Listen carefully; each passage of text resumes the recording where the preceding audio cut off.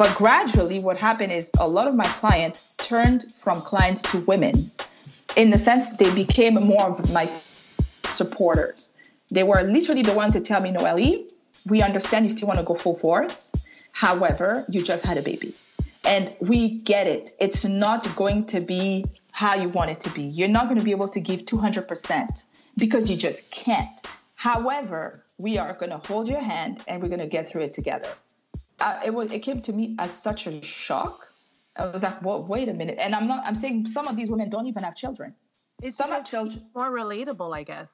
Yeah, some have children, some are married, some are not married, some never want to have children. Like it's a mix, like a very mixed pool of different women, varying in age, like talking mid-30s, early 40s, late 50s.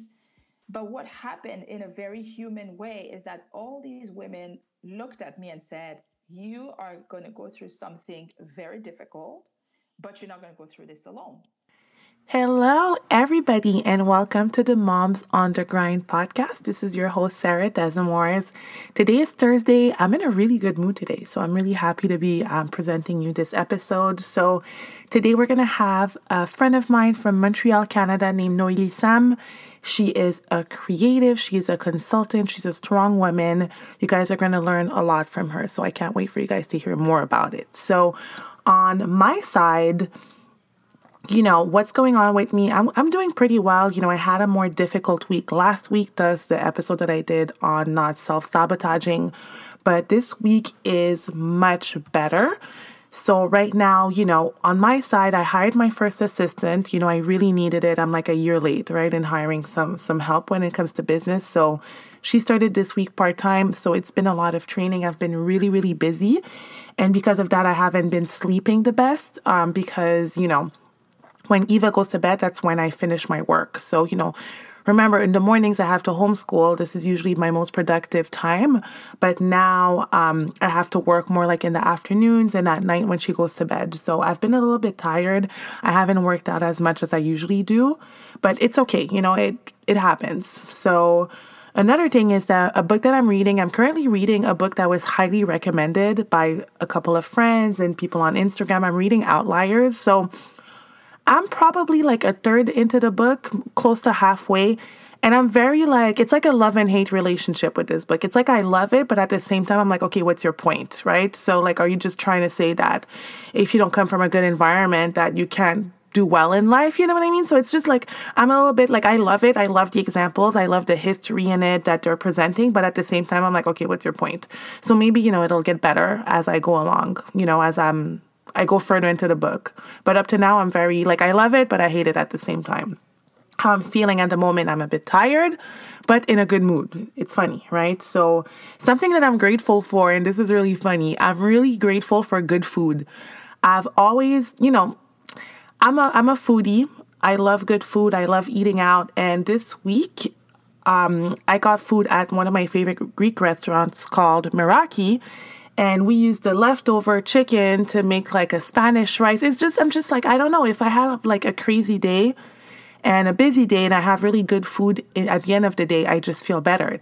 It's my thing. I'm just really grateful for great food. So one of the reasons I chose Noelle and what I've learned from her is that this woman, I have seen her just go after what she wants and not give a fuck, not give a damn about who's doing what, especially in the fashion industry. Back in the days, I used to be a blogger and she was a blogger as well. And I just watched her wow, this girl just goes after what she wants.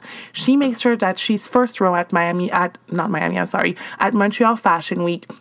She was everywhere. Her style, she would walk into a room and you could feel her presence. So I love how she was able to create a space for herself regardless of any type of competition or what other people were doing.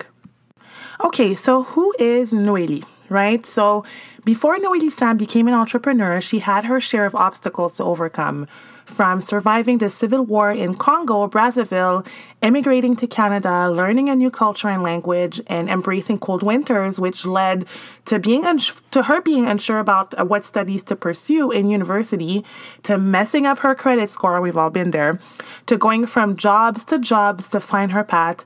Noelle's story is the perfect example of how anybody can overcome the obstacles in their life life and find a way to achieve their goals through determination, faith, and discipline.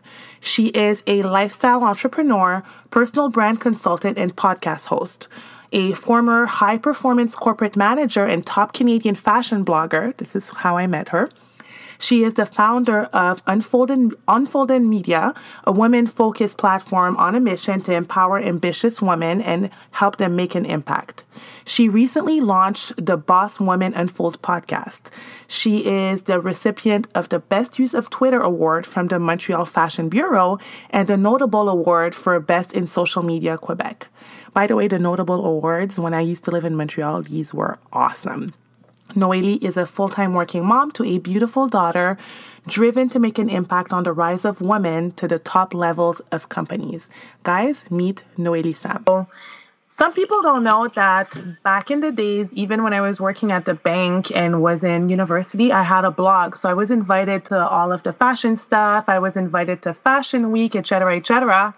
And this is actually how I met you, Noélie, also known as back in the day you were Miss. Oh, Lord. Oh, good old times. Yes. I met you on the Fashion Week circuit in Montreal. And yeah, that was like over a decade ago because I had moved to Montreal from Ottawa. Okay. And because originally I'm Congolese from Congo, Brazzaville, Central Africa. I was born and raised there, loved the heat, never had to deal with summer unless we were visiting friends and family in France. Mm-hmm. But my mom immigrated to Canada and she fell in love with Quebec and opportunities that she felt was better for us in the long run. So she did all the paperwork. And next thing you know, in early 2000, we came to Canada. In April, it was snowing. It was traumatizing. I hated it. I hated it. And now I guess you're like used to it, right? You know what? I'm used to it. And I've learned not to hate it. In a sense, because everything comes with, plus and minus. And where I was, like I've survived a civil war.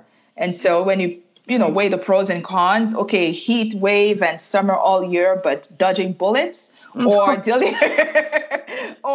dealing with the summer once in a while and have cold weather, but you're pretty much safe. So I think it became like a no-brainer. And also because I'm very creative and entrepreneurial by nature, North America is a better place for me. But yeah, so I moved here and we were in Ottawa. Ottawa was very conservative and I really didn't enjoy it as much. And when I started to have a passion for fashion, it was Toronto and Montreal that were options for me. And I moved to Montreal because at the time, my job at the telecommunication company could transfer me. And when I came to Montreal, I started to cover fashion events and I met you at Fashion Week and different lifestyle events. And you were cool and always stylish. So I was like, who's this girl? That was kind of like my, and you were one of the people back in the days where I was like, I had my blog. It was like a food and fashion blog. Yes. And yours was all fashion. And you were one of the people I looked at and I'm like, these people are doing this fashion and communication and PR thing full time. This is awesome. I was more scared to do anything that was creative or self-employed full time. And, I you for doing that at the time where nobody was doing it. That's in the blog days, remember? Oh, no, I definitely remember. And you're right, because what a lot of people don't know, because I haven't really talked a lot about it yet, is that the backstory of it is I started the Miss Lai, the blog, I started it when I was working full time. So it was like my passion on the side. And it started to take so much of my energy and interest and focus that I started to lose interest in my full-time job. And ultimately, later on, I ended up getting laid off. So when I got laid off from my actual job, it was a great opportunity for me to say, okay, if you really want to do this, this could be your one chance to go all in. It could be, because now you have nothing holding you back. You have no excuses. And it was scary. It was uncertain. And it was really, really, honestly, like looking back, it was a very naive. But I believe that it takes that level of care, like carefree, free spirit sometimes to start something bold. Because if you have to look at everything logical, I mean, the logic thing is to go get a job and pay your bills, or starve a little, fit into the one size, the small fashion size for a season or two and figure it out, So I did it full time. Yes, it was at the early days of blogging. There was no Instagram. But I was all in because I figured if I wanted to give myself a shot, I had to do it that way. But it wasn't easy.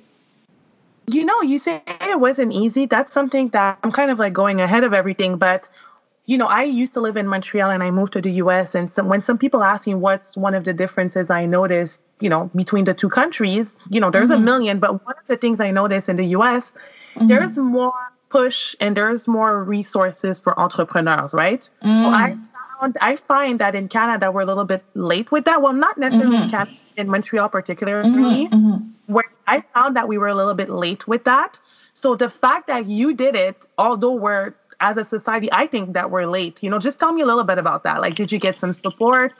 How was it? What the truth is, when it happened, when I decided to go full time, and when you were full-time, what were you doing exactly full-time also? Full-time, the first thing I was doing is I had started a fashion blog, and my goal was to be an independent freelance fashion journalist, really. So pitching my articles, reaching out to publications, reaching out to brand designers to cover their stories in a journalistic and event coverage point of view.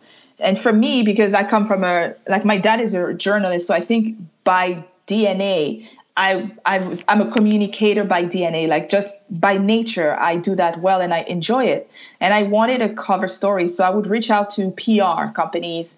And at a time that people were not doing it a lot, I just felt like it was the normal thing to do. Like I'd contact Joe Fresh PR company when he had first opened the store in Montreal and go and have the first interview, sit down with him, do my research properly. And then I would basically pitch my articles to different outlets.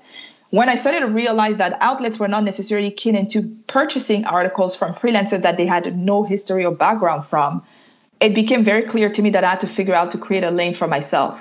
I wasn't going to make money being paid as a journalist, not having studied journalism or being into the fashion school of business. You know what I mean? So I had to come up with a plan. And my plan was, okay, how much can I get paid and how much ads money can I get on my blog through my own content?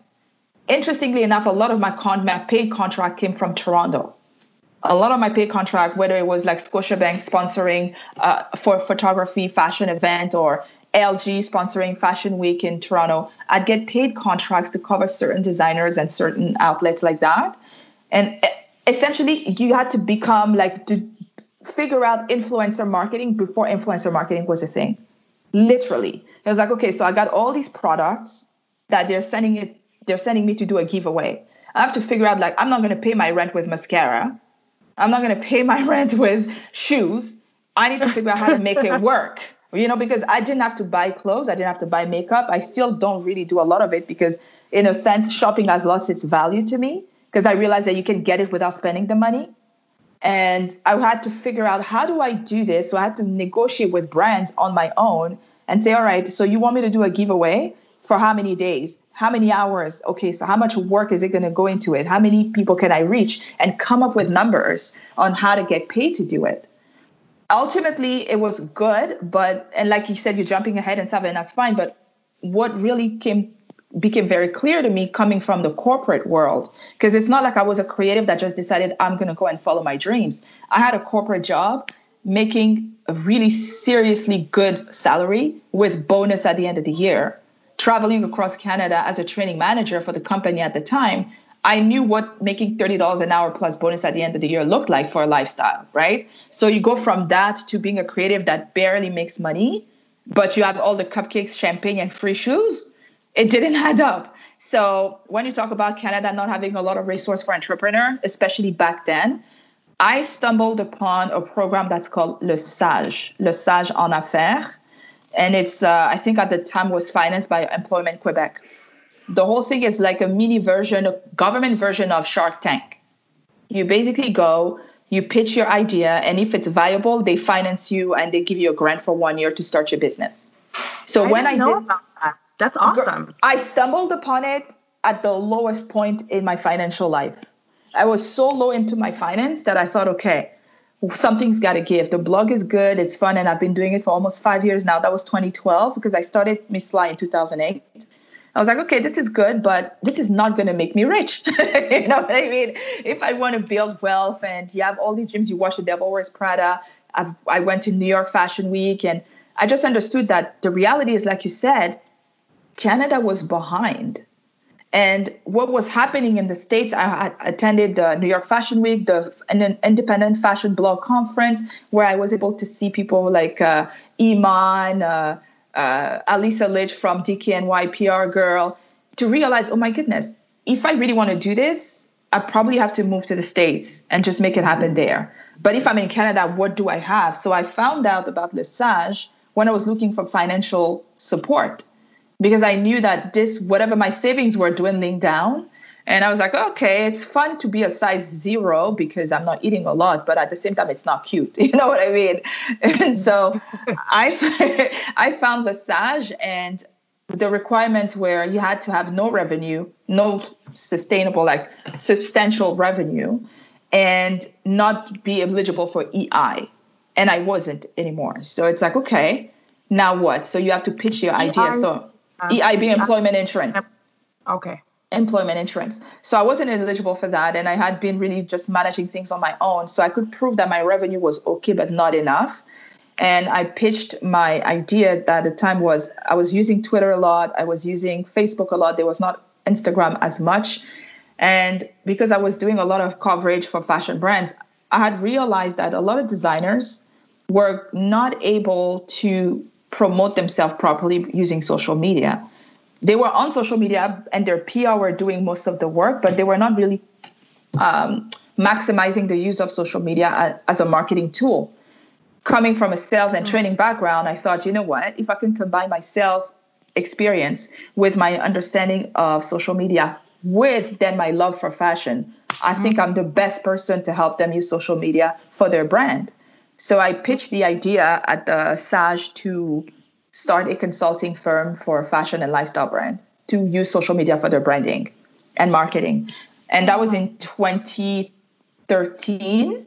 So when I pitched the idea and I had my little research, I had my numbers, I proved what I had done with Miss Sly on social media, how many views I had on the blog, the Fashion Unfold discussion, everything was, listen, I'm on the social media platform. There's interest. Canada's behind, but 5 years from now, everybody's going to be on it. And it's going to be a central point for your marketing, period. And my research were there. I had done the homework and they were like, yep, we're giving you the money. So I ended up receiving the equivalent of $15,000 broke down per month for 1 year to start as a consultant. And that's how I actually switched from just having a blog, closing the blog, and then transitioning into the full-time consultancy. I mean, looking back, perhaps it was also a way to just keep the blog going along with it, but I felt like it was too much. And I just started to be disillusioned about the actual state of fashion in Montreal or Canada. Things became quickly like a farce. And I felt that people were just doing it to keep up with the Joneses, that there was no real fashion industry. And I was just like, no, I'm not going to be part of something that's just trying to be something. I'm going to go make something of myself. Isn't that a loaded answer? No, that's amazing because, and when you said, just give me a little bit more, not more information, but just being a little bit more specific about it. So around which year was it that you started your blog? And when you were talking about, you were using social media and other people were using social media, but the wrong way, which social media channels are you talking about? Essentially Twitter. I started my blog in 2007. And by 2008, I was really pushing it in Toronto first. Then I moved to Montreal in 2009. And it's in 2009 that I started to push Miss Sly in Montreal as well. By April 2009, Twitter was already there, but I started to use Twitter then. And what I realized is that Twitter was such a great platform for online conversations. Whenever you would go, like I would go to events in New York or in Toronto, people were not asking for your business card anymore. People were literally saying, oh, what's your Twitter handle? And I was like, wait a minute. They want your Twitter handle, but they don't care about your business card. That's actually good because they're going to follow you right away. So Twitter became an essential part of positioning myself into the fashion industry and gaining a lot of followers organically. Actually, people who shook your hand, met you, and then followed you. Twitter was perfect in comparison to Facebook because you could literally use Twitter as a phone platform where you could direct message someone, like a text message. So if you had met someone from a brand or you had met like an executive and you wanted an interview with their client, it was easy to do quick follow-ups. And for me, it was amazing because I was building a name for myself, and any platform that could provide me with extra resource to network on such a personal level was amazing. So Twitter was good for those type of conversation and reaching out to people outside of my direct sphere. I could be in Montreal and tweet someone in Dallas or someone in San Francisco. And that's what I did. Like Fashion Unfold, the conversation that I started was purely a Montreal initiative that had a global audience. Oh my God, let me talk about this. So, the thing with Twitter that people don't understand to this day is that, now we have Instagram or whatnot, but back in the days, there was no Instagram. It was only Twitter, right? It was only Twitter. And Facebook wasn't what it was today. And Facebook even got nervous because they were trying to buy Twitter, but it didn't work out. It still doesn't work. There's the Facebook, the ones that are using Facebook like Twitter are not doing the right thing. No. Twitter was awesome. Actually, when I met you, one of my jobs, I was working with designers for Fashion Week, was to manage some of their Twitter. And I remember when you came up with the hashtag Fashion Unfold. So if you could tell me a little bit about that and, how you came up with this idea and what type of reach you had that was, I believe, international. Yeah, no, for sure. Fashion Unfold is the result of, first, when I started Miss Light as a blog, I was doing a lot of interviews for designers. And what I realized when I would go backstage and talk with designers and we had a heart-to-heart conversation, it was hard to translate that into an article because, like you said, there was no Instagram Live. There were no video support where you could really translate what's happening right there at the moment. Twitter was good for that because you could literally live tweet an event step by step, minute by minute, as just anything that people can just follow reading your tweets and know what's going on. Like, to get out of fashion a little bit, I'm a big tennis fan. And sometimes when I was at an event and I couldn't be in front of the TV to watch a tennis game because Nadal is playing, I had created a list on my Twitter where I could just follow people who were watching the game and live tweeting the results point per point. So Twitter is that powerful if you know how to use it. So I remember coming back from Toronto Fashion Week and feeling that it was close to the time where I started to feel like we weren't doing a good job as journalists and bloggers to really promote designers. People had become more self-centered with selfies coming into the picture. And people would go to Fashion Week. Yes, they would talk about the show, but essentially it was to show off themselves, talk about what they're wearing, and essentially using the Fashion Week as a platform to promote themselves, not to promote the designers. And for me, that became a little bit of an issue I wanted to resolve. And I thought of having a conversation surrounding things that are not talked about. So I said, okay, we're going to talk about fashion, yes, but we need something that's unique enough that if people look for the hashtag, because we're talking 2010, I already understood that if you had a specific hashtag, it would be easier for people to find your content. So it had to be unique. So I brainstormed with a friend from Toronto and we came up with the word Fashion Unfold. And then out of nowhere, one Tuesday afternoon, started a discussion asking one simple question. The question, I think, was about arts Fashion Week from Toronto and how what we see on the catwalk is beautiful, but it's not going to translate into commercial sales. So the designer is basically throwing money into the fire, and they will be starving and broke and living out of their cars, and we will have beautiful pictures for our feeds. So what do we think about it? Do we think we're being, of service, or we think that we're using the industry? So the discussion started like that. And next thing you know, we have people joining from New York, from LA, from Paris. I'm talking top bloggers like Brian Boyd chiming in because we were talking about bloggers starting to be represented by agencies when the influencer marketing started, and how this was going to probably shift the fashion industry in a more commercial way, because bloggers were supposed to be the anti-magazine independent voice. But if they're represented by big company, they're just becoming pawns for the magazine. So it became such a huge thing that the reach sometimes per debate would be in like million of impressions organically and completely zero marketing money behind, pure movement from a community having a voice and pushing the message forward. And it lasted so many years. I learned so much from how to build a community, how to engage people, and how to use a platform to its maximum, to a point where I think Montreal Fashion Bureau had a award season, I think in 2014. And they awarded Fashion Unfold the Best Use of Twitter award because there was no other company in Montreal in the fashion industry who was using Twitter to its maximum capacity like that. And sometimes when I look back, I think that if we were in New York, it'd be a completely different conversation because people there understood what it was about. Montreal was a little more lukewarm to it. And so, yeah, Twitter was and still is a powerful platform. I think what Twitter missed out on is maximizing when they introduced Periscope and they were trying to do video and live. They didn't transition well and fast enough. And then it became more of a platform for media and celebrities. But no, Twitter was definitely hot from 2009 to early 2014. Well, Twitter is still a place where you can reach people more easily than other social media channels, right? So were you able to, Absolutely. While you were on Twitter, were you able to reach out to people? Did you get some opportunities because of that? Tell me a bit about it. Yes, I definitely did.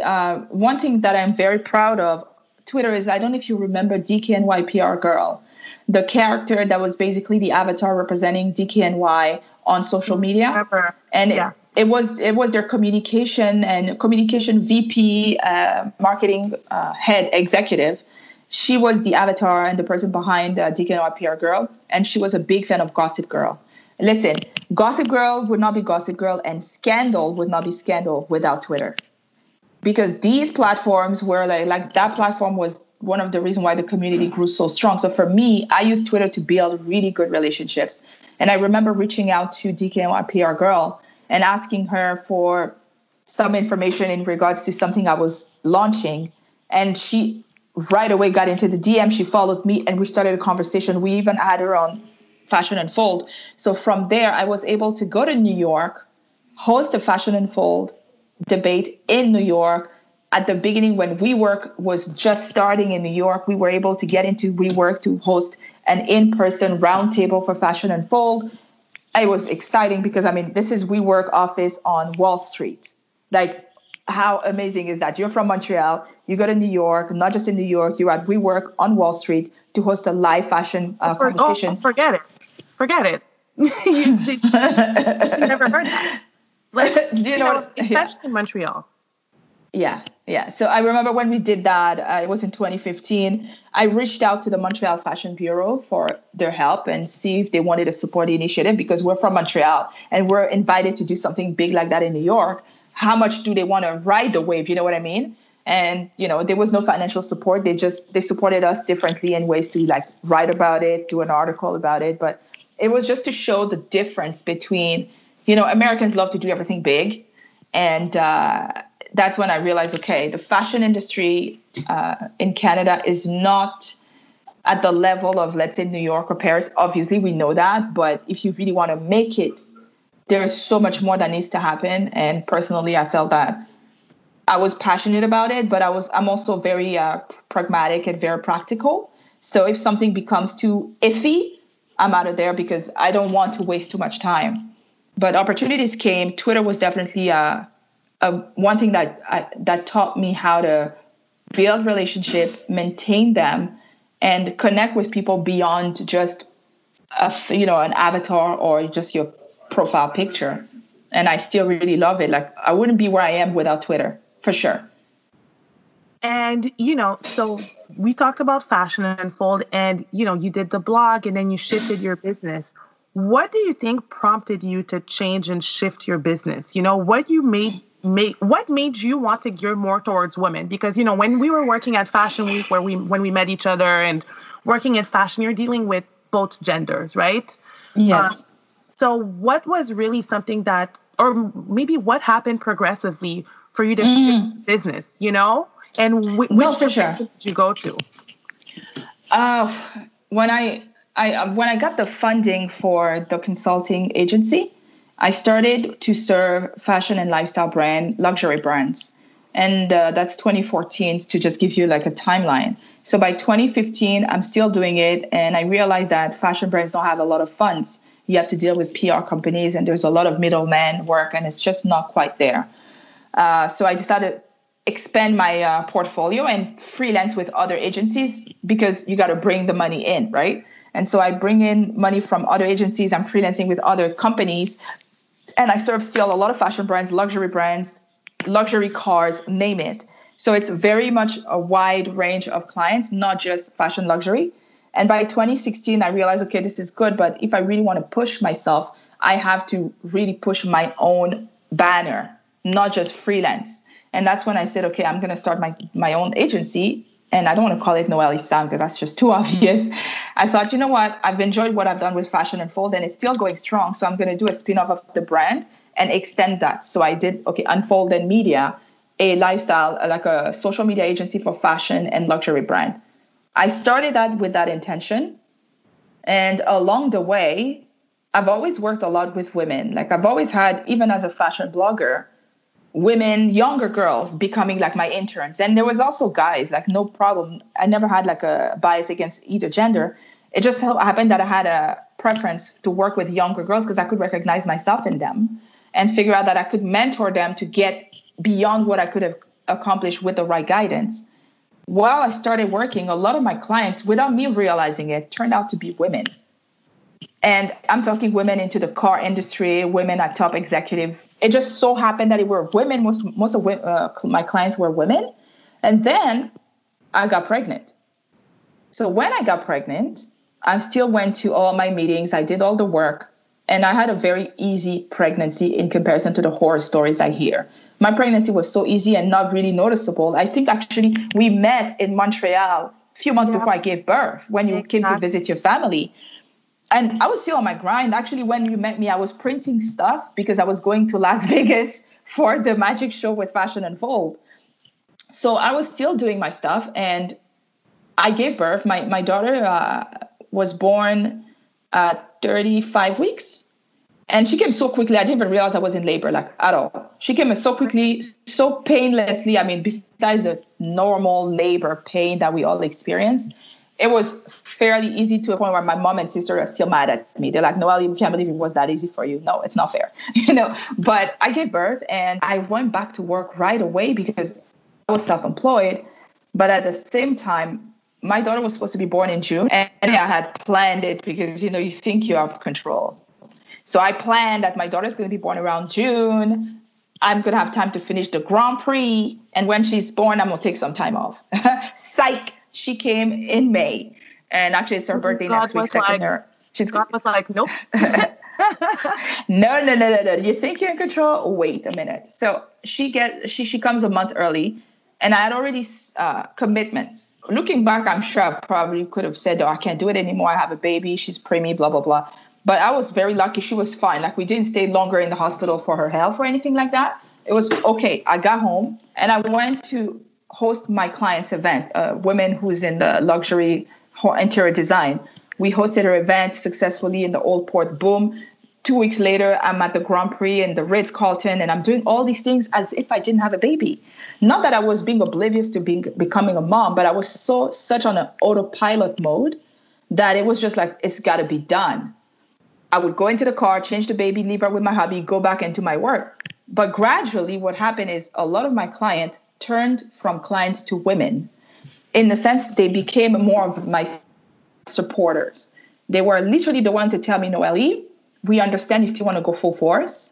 However, you just had a baby. And we get it. It's not going to be how you want it to be. You're not going to be able to give 200% because you just can't. However, we are going to hold your hand and we're going to get through it together. It came to me as such a shock. I was like, well, wait a minute. And I'm saying some of these women don't even have children. Some have children. More relatable, I guess. Yes. Some have children. Some are married. Some are not married. Some never want to have children. Like, it's a mix, like a very mixed pool of different women, varying in age. Like, talking mid-30s, early 40s, late 50s. But what happened in a very human way is that all these women looked at me and said, you are going to go through something very difficult, but you're not going to go through this alone. And it really hit me. And I paused and I said, okay, I have these women now really supporting me. Probably because I'm a woman and they get it, right?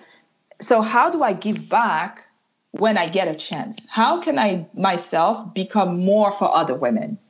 Because this, obviously, I couldn't go through it without women supporting me the way they did. And gradually, I started to really look at my business. And at some point, things started to feel a lot empty. Because I'm sure for you, you have a daughter too, you're a mom, life and your perspective is completely different after you have a child, most of the time.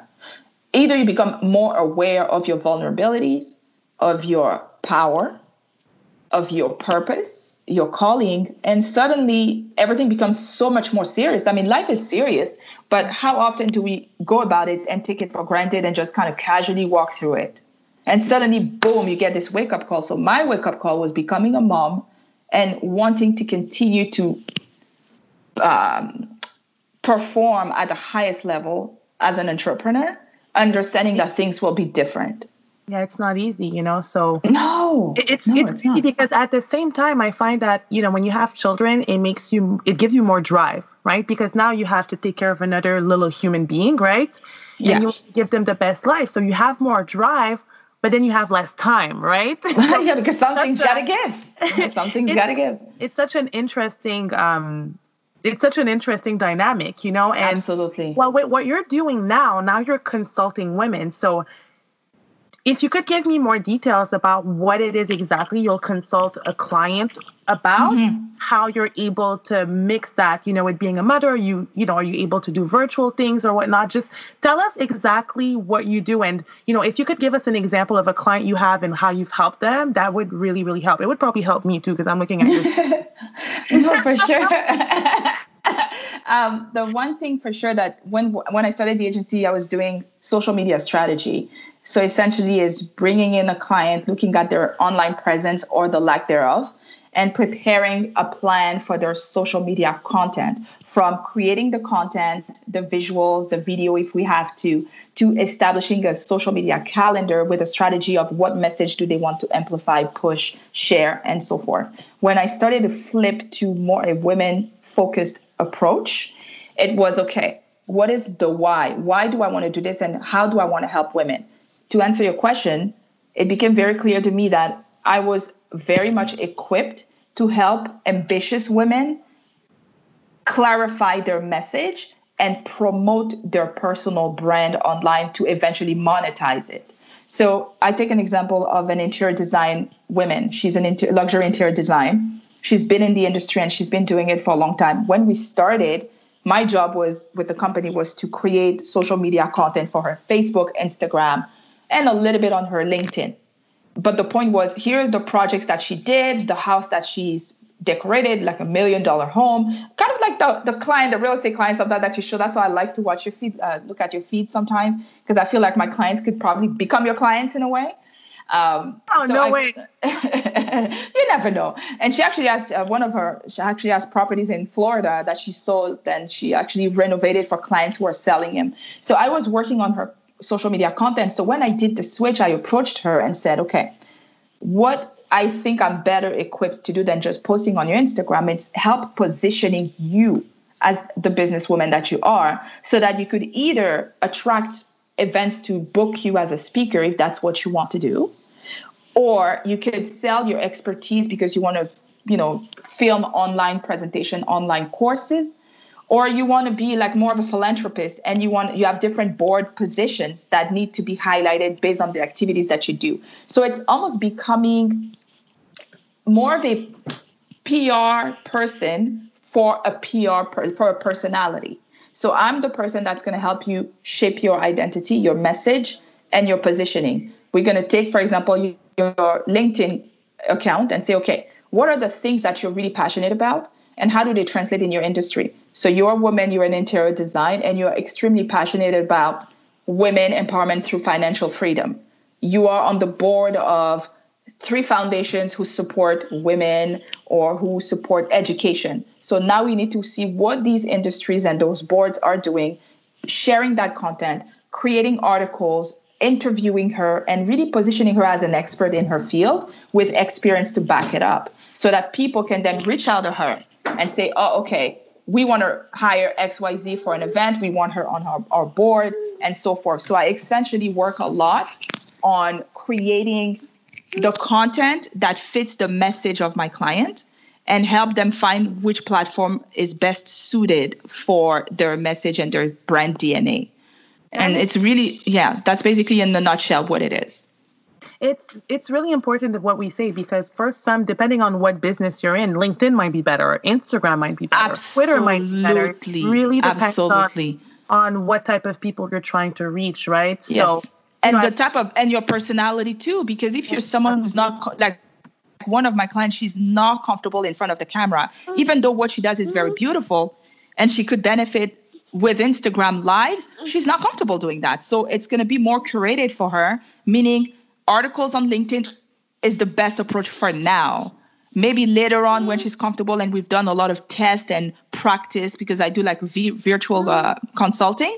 So if it's by video, I record the session and I ask her questions, and virtually she can see the recording after and say, okay, yes, I'm comfortable now. I think I've nailed it. I have some triggers here and there, but it's a process. And some people may be very bubbly and they're okay to do Instagram right away. So it's also understanding what is the best thing for your client and what are they most comfortable at that moment in their life.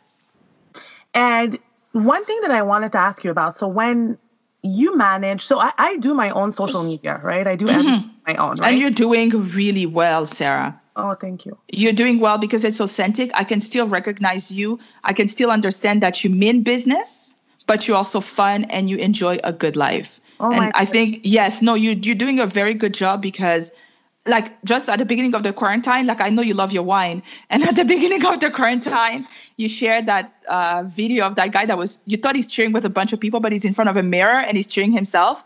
Yeah, that was so funny. Do you know how many times I watched it and laughed? Me too. I watched it almost every day. And for me, it was like, oh, this is so Sarah. This is so funny, right? I think you're doing a good job because you're being authentic and you also understand that you want to be professional. So you're doing good. Thank you so much. And, speaking of being authentic, right? So when you go and you help people with their social media, right? So one of the things I'm really big on is engagement, right? So the way I was able to convert people is because I personally respond to DMs. I personally respond to comments, right? So let's say you're managing an account for someone. How do you deal with engagement? You have to ask first at the beginning what type of community your client wants to build. If it's a one-on-one type of community because the person wants to build an audience that she wants to convert and monetize down the road, then you are to be present and answer every comment in as much in the voice of your client so that it's not a disconnect when the client does it. So at the beginning, a few of my clients, because most of them are like, I would say more seasoned women, they're not as comfortable as we are on social media. And often they will freeze. Like this is like, I'm talking women that are commanding millions of dollars and having big board meetings, but then they're in front of Instagram and they don't know what to do, right? So it's giving them the confidence and explaining to them what the difference is between the private message and the type of reach that they want to have. So the engagement is really creating that dialogue between their audience and themselves, and then answering it at the beginning for them, because some clients will hire me to manage the account and others will hire me to help them manage themselves. So it's going to be like a little bit of both, but the engagement is key as to creating that conversation. And it all goes down to what they share. If you share something that's not compelling to your audience to communicate with you, it doesn't matter how much engagement you want. If it doesn't resonate, they're not going to engage. So it's really creating content that's obviously relatable and understanding what the client really wants. So it's a mix of all of that. So basically, will you tell a client, depending on how they are, what type of people they're trying to reach, right? Let's take the interior designer example, right? Yes. We know that the interior designer, with their post, they could get clients. You encourage them to respond to their own DMs and respond to the messages, to the comments, I'm sorry? I definitely encourage them to do that. And if they're not comfortable, I will do it. And what I will do is I'm going to answer, and every single answer is shared with the client, screenshot it. Basically, I say, here's the question we received.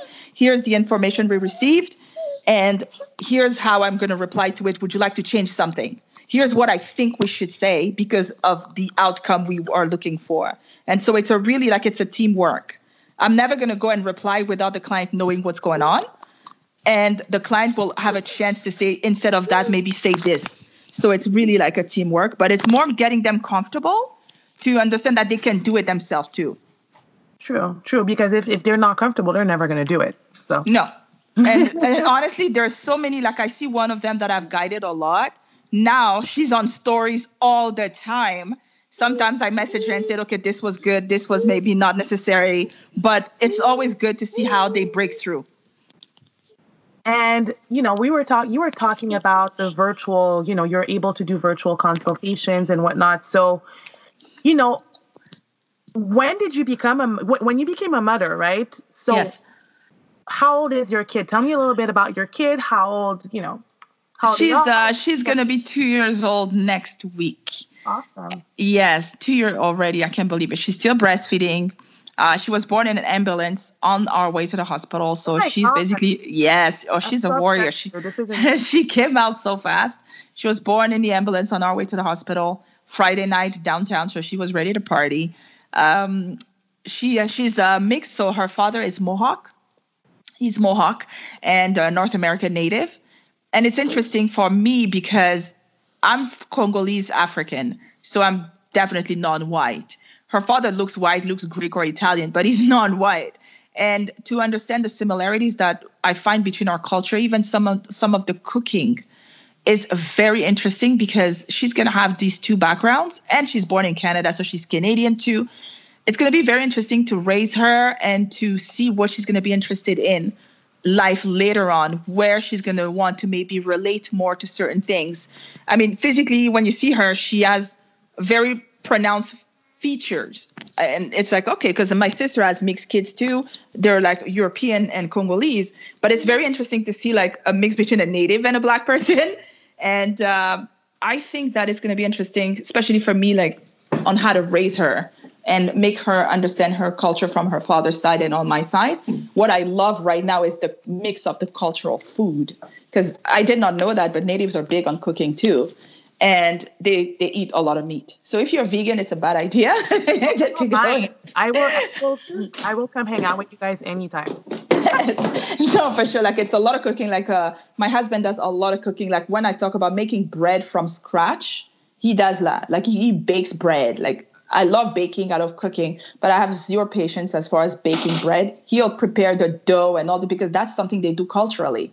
And also one thing I found out is that Native, especially Mohawk, they're a matriarchal society. So yes, the men are like play a big role, but the mothers are basically like the anchor of the family. So it's interesting to see because I come from a patriarchal society, like African men are like the head and everything else. So it makes it interesting to mix both in the household and then finding our own DNA in it. Sometimes it's something that requires a lot of flexibility and patience because when you're set in your own ways and now you're challenged to do things differently, nobody loves change. No one loves that, right? But you have to adjust and figure out what's going to be the best way for our household. So that's definitely something that I work on every day. I think it's really interesting, though, because although it's work, and that's something that's the number one thing I miss about Montreal is the cultural diversity. Because it's honestly, you might see that a little bit in New York or in other states, but Montreal, I mean, everyone you meet almost is mixed or has an interesting story, or that's true. Maybe they're dating someone that's a completely different nationality and religion and background, and it's like that's everyone blends in. And that's what I love so much about the culture. People are open, right? Very open. I never, and I say that to people here, and sometimes they don't believe me. I have never felt racist. It's racism, in terms I never felt in Montreal, and it might be a different experience for you or for different people, but I was born and raised in Montreal. I had some people ask me, oh, can I touch your hair or whatnot, but it was more curiosity, right? No, for sure. That happens. I never felt like I couldn't get a job or I wasn't positioned to have a job or whatnot because of my color. No, you know what? Like when I tell you that my mom came to Canada, she came because she had a scholarship with McGill University, actually, because my mom by training is a geologist. And she came here with a scholarship because she had to study the soil, Vancouver, BC, everywhere. She fell in love with Canada. And one of the main reasons is my mom had already been in France. She had been in France as a student, as a mother, as a wife, and she knew the realities in France. And she was like, you know what? between Africa that's unstable, Congo at the time, Congo Brazzaville, and France that's very racist, but in a way still not quite open to change. She saw Canada, and I'm talking Canada in the early 90s, not even now where it's super mixed. I'm talking early 90s. She still felt that it was a better option for us in the long term.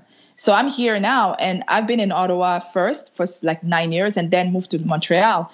I was working in a telecommunication company, one of the biggest company in Canada, and started on the phone taking phone calls. I was a very good salesperson. I still am. Like, I feel like sales is just something that if you understand people's needs, it's something you can naturally do. I was really good, and my talent and my work ethics got me to the top of the ladder. And it was not about, oh, I'm Black, I'm not going to get the job, or I'm a woman, I'm not going to get the job. Like, I'm sure maybe there were some opportunities that I was overlooked, but not to the point where the discrimination was so real and palpable that I felt like I couldn't move on and I couldn't go on with my life, right? So, you know, like even in the fashion industry, like, I'm sorry, but even if the money wasn't as good, getting in, being persistent, having work ethics, having talent, and doing your networking, you would still get somewhere. Like, I wouldn't be able to start my business and be self-employed and thrive as good as I do right now if I was in France. First of all, administration-wise, there's so much more to do. And just, my mom is back in France right now, and she keeps reminding us, you can come to visit because some of our family members are there, but just remember how good you have it in Canada. Just remember. And you know what? In Canada, you don't see it until you leave, right? Oh, yeah. Oh, I hear you. I hear you. When I was there, you know, when I grew up there, I never thought of that. It's really when I moved to the States where, you know, in Miami, people say that it's very multicultural, right? Yes. It is, but it's all very cliquish, whereas Canada, you see more blends, right? So, and, you know, on top of that, you're a mother, right? So it's not in every country that they encourage women or mothers or, you know, to still work really hard while they have the kids. So, you know, and not only that, you're in the creative space.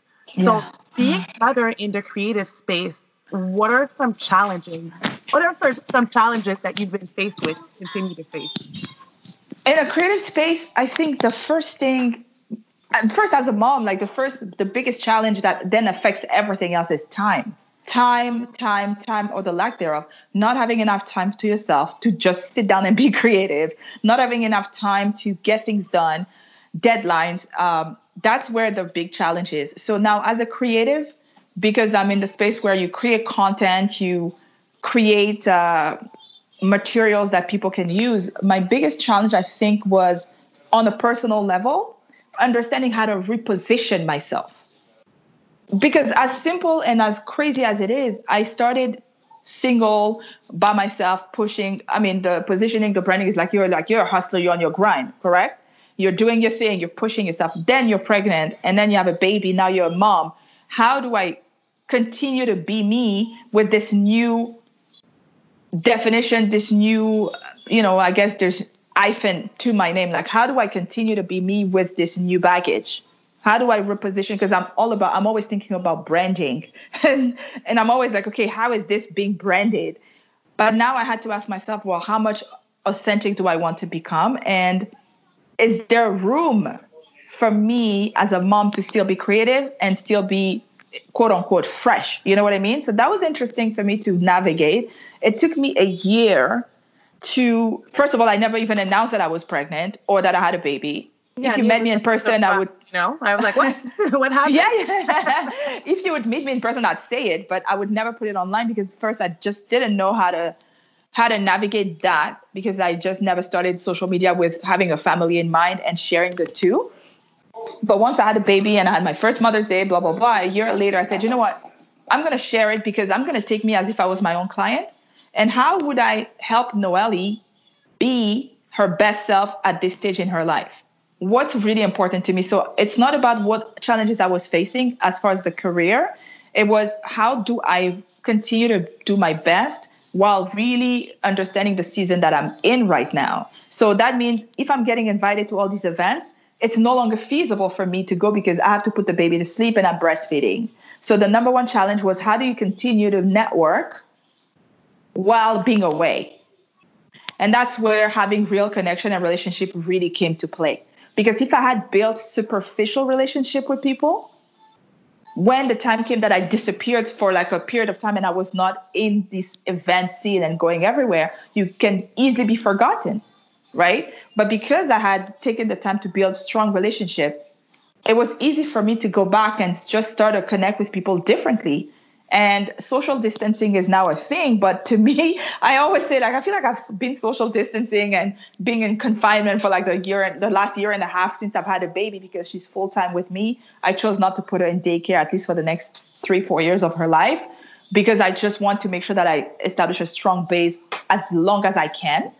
And so I was already limited. So I started to use video calls and video meetings since 2017, 2018.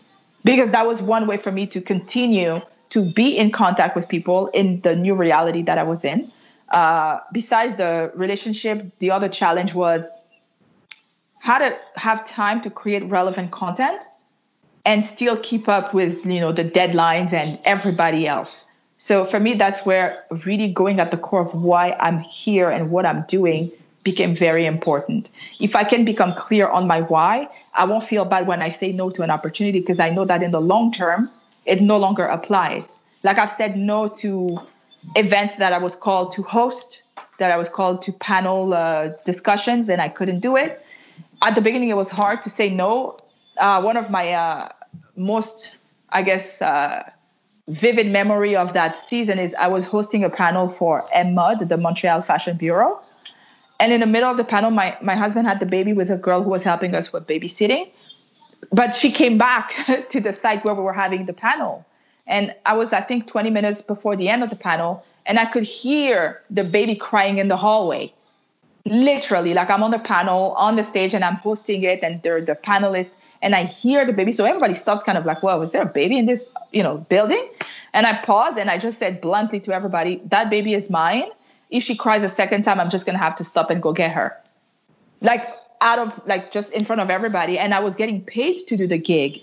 And so, and obviously she cried a second time. And I basically looked at my partner who was co-hosting with me. I held her the mic and said, take it from here. I'm going to go take the baby. Everyone, I'll see you at the end of the event. And just walked out. Well, you know what? At the moment I did it, it was no longer a question of what are people going to think, that I'm abandoning the panel and I'm walking away, and they're going to be like, obviously she's all these things did not even cross my mind. It was just like, I'm not going to let my baby cry because we're having a fashion discussion, guys. I'm sorry. And that's also the importance of adapting, right? Yeah. All of that is adapting. And one thing I learned too is the importance of lunches and breakfast meetings. Oh my God, yes. So important. I feel like the connections are more serious during breakfast meetings and lunches than at night networking events. I don't know what you think about that. I think so too, because you're still in work mode in a way. I think if you're at a lunch meeting, you're in work mode, you understand that you probably have to go back to work. So you kind of focus more on what's happening right now, versus at the end, I think it's more like, okay, now we're in 5 à 7 mode. We're just going to chill and have a glass of wine. I'll catch up with you tomorrow. Email me this, email me that. At different levels, obviously.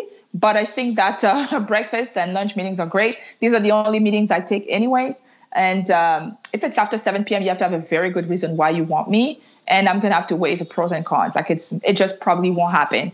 When I launched Boss Women Unfold, the podcast, I did it between a 5 à 7.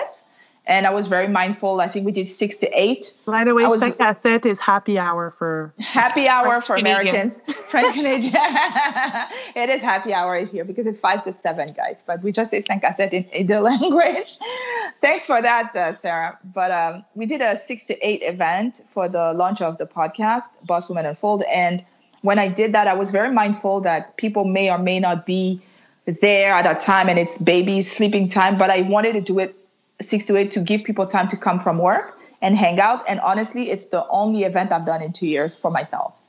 It was you can do one once in a while, you know what I mean? So, I did that too. Some people ask me, how are you able to network? And I'm like, well, I did breakfast meetings and lunches or going for coffee with people, right? Yes. That's always good. Like I've done all my meetings of coffee meetings, lunch meetings. There's no alcohol involved. So it's like more serious too. Yeah, no, for sure. Like I definitely agree. And I think it's like you said, adapting is key and understanding that you do have to keep your sanity through it all. And Mm-hmm. you're not going to bend too much in the direction of what they want you to do, but you're also not going to lose yourself in the process. So balancing it is hard, but keeping yourself in check and honest is important. And do what works for you. If for you it works to be at 7 p.m. because you have a kid that sleeps through the night, hey, go for it. If you rather do it at noon because the baby naps or whatever, my child is most of the time she's very quiet. So I've been able to take her to meetings where she would just sit in her stroller or play a little bit. That's before she could walk, obviously. But most of the time she would just be with her dad or a friend, and I would do my meetings and then I finish and I come get her. But you adapt. You absolutely have to adapt because one thing that's certain is things are going to continue to change. And the moment you think you have it figured out, they change, they flip the script on you. So just keep adapting. And like your whole story, from coming from Congo to coming to Ottawa, I mean, I feel like you've adapted a lot, in your life. But tell me about a moment where you felt scared. Oh, many moments. Funny enough, I didn't feel scared during the war back in Congo because it felt like it was something.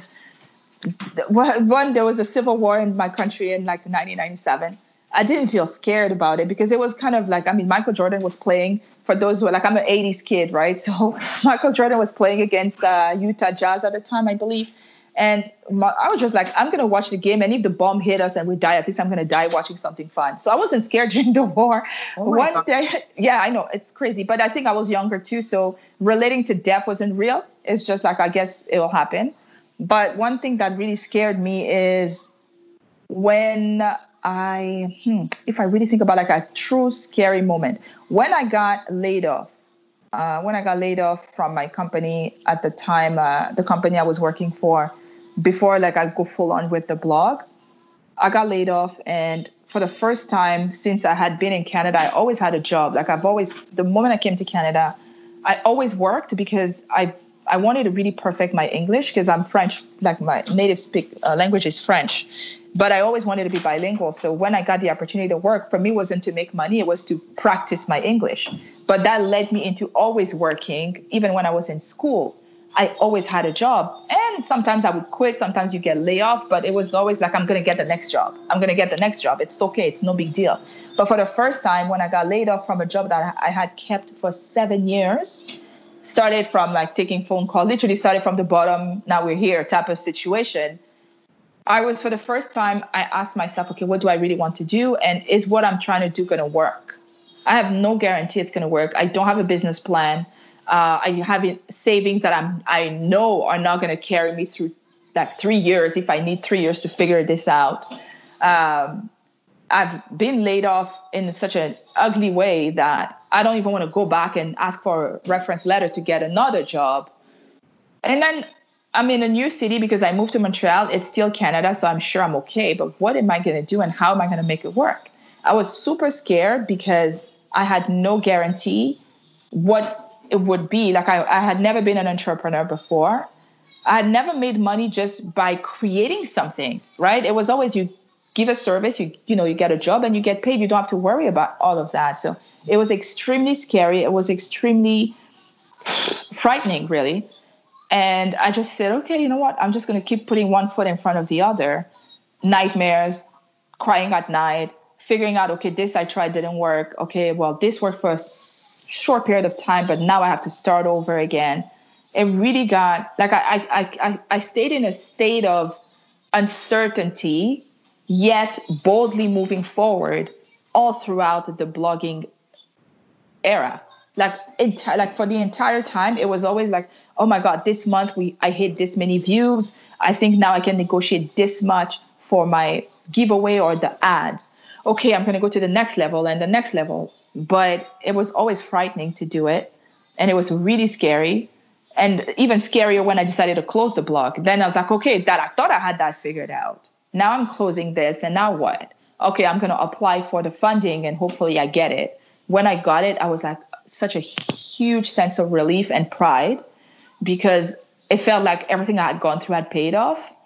And then it's not even like you think you finished. Now you're starting another adventure. Okay, now you got to keep clients coming. So I think I felt very scared when I first realized that I was actually going all in as an entrepreneur. I was very scared.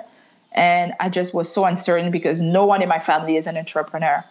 And it's not in our culture. Like it's, you go to school, you either become a doctor or a lawyer. I was elected to be a doctor. I just didn't like it. But I had no previous experience that could tell me that it was going to be okay.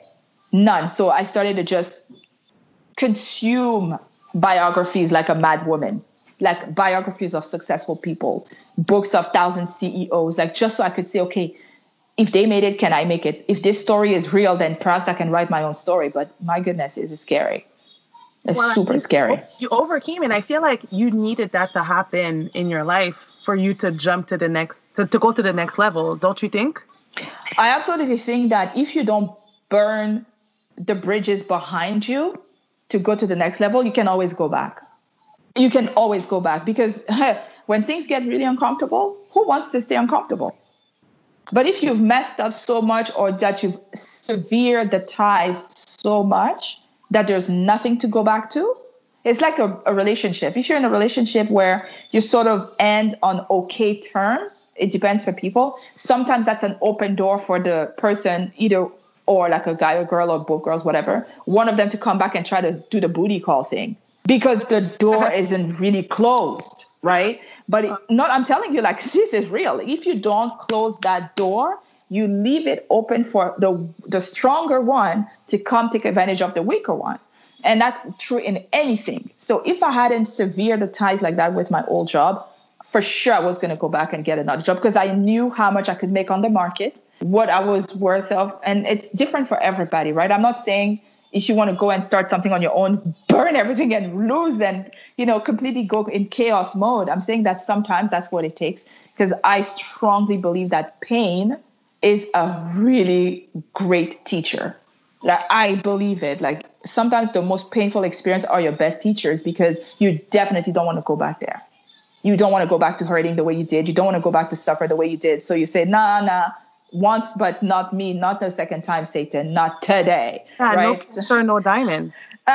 Exactly. And the pruning is what gives the wine. Like you got to prune, the pressure gives you the promise. And if you are pushed to your limit, you know what you're made of. And I believe that I've done my greatest work through pressure. Even after the coronavirus happened, I was like, okay. So I know people are going to slow down. There's going to be less enthusiasm to buy products and stuff. Okay, maybe it's the time for me to offer a lot of free consultations, not because I have time to just give free things, but it's more no charge for now because I think the connections are more important and we'll see how things move forward.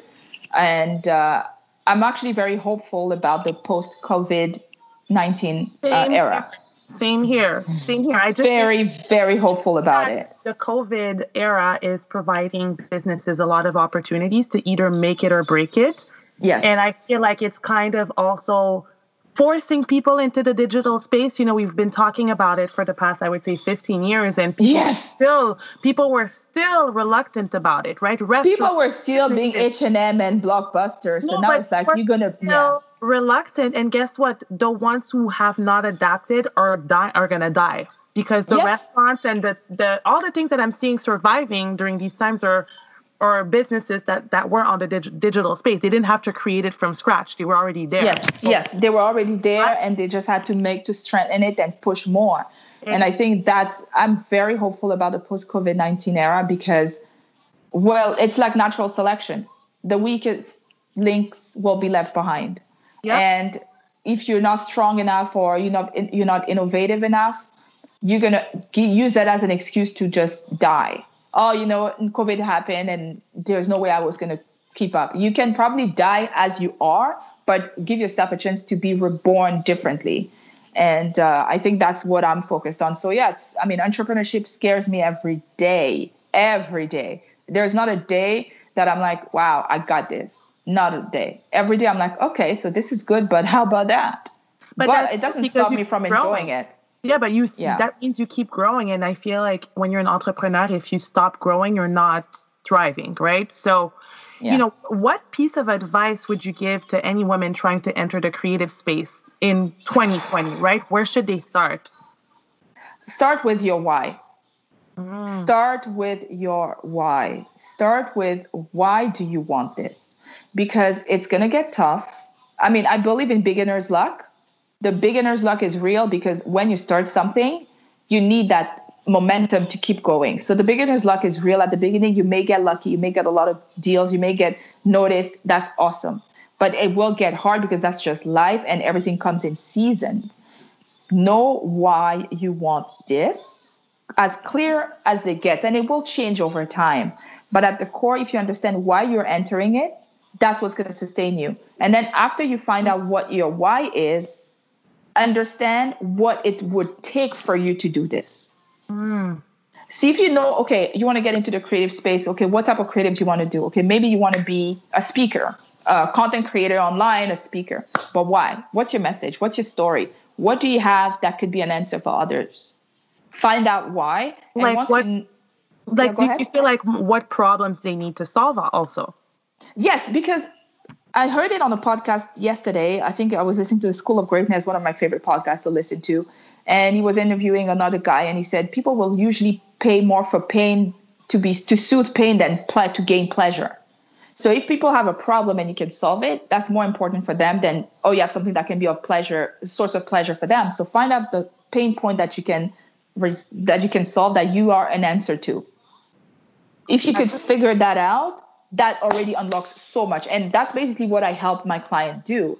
I help women that I work with. I'm like, first, I want you to be like, if you're an ambitious, driven woman, you're already my type of girl, because that means there's so much I don't have to teach you and so much we don't have to discuss over. So you come in and, why do you want to do this? And often your why is very on the surface, but if you dig deeper, you understand the true motivation. And most of the time it's rooted into our childhood.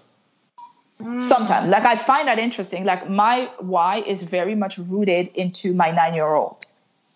Because as a 9-year-old, I was a very sensitive and observant kid, very vocal. I'm the talkative kid that got in trouble in class because I was distracting people, okay?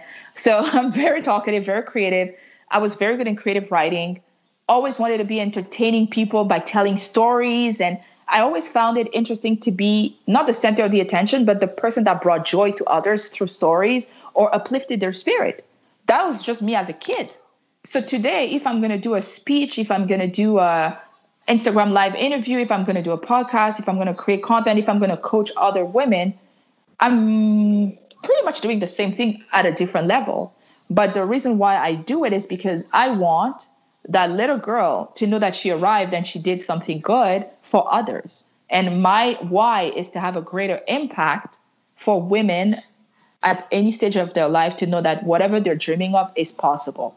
It is possible, but you have to work at it. You have to be surrounded by the right people. You have to have the proper mindset. So my why is rooted into removing obstacles as much as possible from other women's path. Like, I had to do it on my own the hard way. So how can I help you get there faster? Because I already made those mistakes. I already overcame those challenges. You don't have to. Okay, I do my decade review to make sure that I don't repeat the same mistakes next decade. So I'm literally right now, every woman I'm coaching, I'm asking them to do like an autopsy of their decade. Go over the last 10 years, each year, highlight what you did good, what you did bad. Don't judge, don't blame, don't feel any guilt, but really go into it as in, how do I want my next decade to be awesome? And let's work towards that. So I think find your why, and that's your motivation to move forward. Because when it gets tough, because it will sustain you. And at least it'll help you get some steam when you need it. And the rest will come. But it's so important to know why you're doing it. Otherwise, you're going to do it because your ego is driving you, or you're trying to prove something to people. Like, superficial. I mean, if you don't have a why, it's all superficial. You know, I see so many people want to be an influencer, want to be a blogger. They don't know why. So all of their content is BS. It's all bullshit, right? So you see it's all fake. You see that they're only doing it just to see if they could get a quick buck. But when you don't have a why and you're doing something superficially, I find that people give up more fast. Of course, they don't persevere. Well, because when the moment things get really hard and you don't know why you're doing it, now you don't know why you should stay. That's it. That's simple as that. You don't know why you started. You're not going to know why you should stay, and you're going to jump on the next thing. So for me right now, when I'm saying that I'm rooted into making an impact and helping other women navigate their life and achieve their dreams, it's because I don't see myself doing anything else. Like I'll probably, or I mean, you don't know what the future holds. I could probably find myself in a different career path, but at the core, the why will be the same. The why will be the same. That's huge. And, I feel like to be persistent in your why and doing what you really love, you need some routines, right? So yes. What is a routine or ritual that you do every single day that you believe has helped you with time? Or what is something you might want to start doing or whatnot? Just be open with me. The one thing that I absolutely try to do on a consistent basis is the morning routine, like my morning routine. I've always been the person that loves to wake up early so I can breathe, meditate, stretch, and start my day. Now with a baby, the morning routine has been moved up on the schedule. Instead of 5 a.m., it's now like 3:34 a.m. On the best days, I wake up at 3:34 to start my day. So I start with first things first is the verse of the day. Before anything else, as I get out of bed, a gratitude, like I'm grateful that I get to see another day. Thank you, Lord, for this, because I don't take it for granted. Then I go to read the verse of the day. I read my verse of the day as in the Bible, and that sets the tone. I meditate on the word. And once I've meditated on the word and I get my message, I journal on what my intention for the day is. And the journaling can be writing or voice recording, depending on the day. Once I'm done with my meditation, prayer, and intention, it's about usually an hour and a half. Then I get into what is important for that day that I have on my schedule. I do all this before I open my emails, before I even touch any social media. Like my phone is only open so I can read the Bible app. And I try to get all the important things done, if it's 2 for that day, before 7 a.m. So between 4 a.m. and 7 a.m., it's prayer, meditation, stretching, usually light exercise for 10, 15 minutes. Tai Chi, I love Tai Chi because it's slow, but it's so powerful. And then it's like, okay, now I've done my work. After that, it's like, get the baby ready because she's going to wake up and start the day as the mom. And when she's now ready to go play with her stuff, I continue with the non-essential or non-urgent things of the day. But at the beginning of my day, every day, no matter what, verse of the day, prayer, meditation, gratitude, set your intention, get the important things that must be done that day done before you open your emails, before you get other people's on your agenda, and before you get on social media. Super important. I totally believe in that. And I feel like that's something that's helped me too, right? So, wow. When it comes with affirmations and yes. I love that because it's helped me, and also it's as if I set the tone for the day. Yes, you basically do. You set the tone for your day, and it's almost like you have now this shield that you know what the day feels like before life happens. So when life does happen, you already are anchored, and the rest just sort of just slides through, and it's just like it doesn't get through you as much as it could because you are armed and dangerous. You know what I mean? So yeah, I agree. And speaking of manifestation, and I feel like you're on the right track, and I've always admired you and everything that you've been doing in the creative space, and just especially representing us women of color in all of Canada and even in the US, right? Because I know you have clients from all over. Yes. I just think it's so amazing. And tell the audience, tell me, how do you envision your future? What are some things that you would want to do? Oh, wow. What a really good question, Miss Sarah. Oh, my God. I believe in manifestation, too. I believe that you have to be able to, like they say in the Bible, write the vision, make it plain. The more you write, the more you have chances to see it manifest because now your mind knows what to work towards. And one thing I'm absolutely focused on is the next decade. Like I've stopped thinking in terms of years because years will happen and they will be decades before we know it. What I want for the next decade for me is impact. That's what I want. Like I want to make a greater impact globally on women between, I would say, the age of 14 to like 34. And if it goes above that, that's also awesome. But the reason why I want to make an impact is because I feel that what I've achieved so far and what I will continue to achieve over the next years requires this sort of platform where more lives will be impacted positively. And that means probably pushing the idea of having a web series, a web show that really speaks on a broader level, a broader audience on a regular basis. So creating web shows, creating content that's really impactful, probably a community online gathering event where people from around the world can be all together at the same time, listening to powerful messages and manifesting their best dreams. So for me, the future looks like a strong community of powerful women impacting each other, and hopefully me being the vessel to make it happen.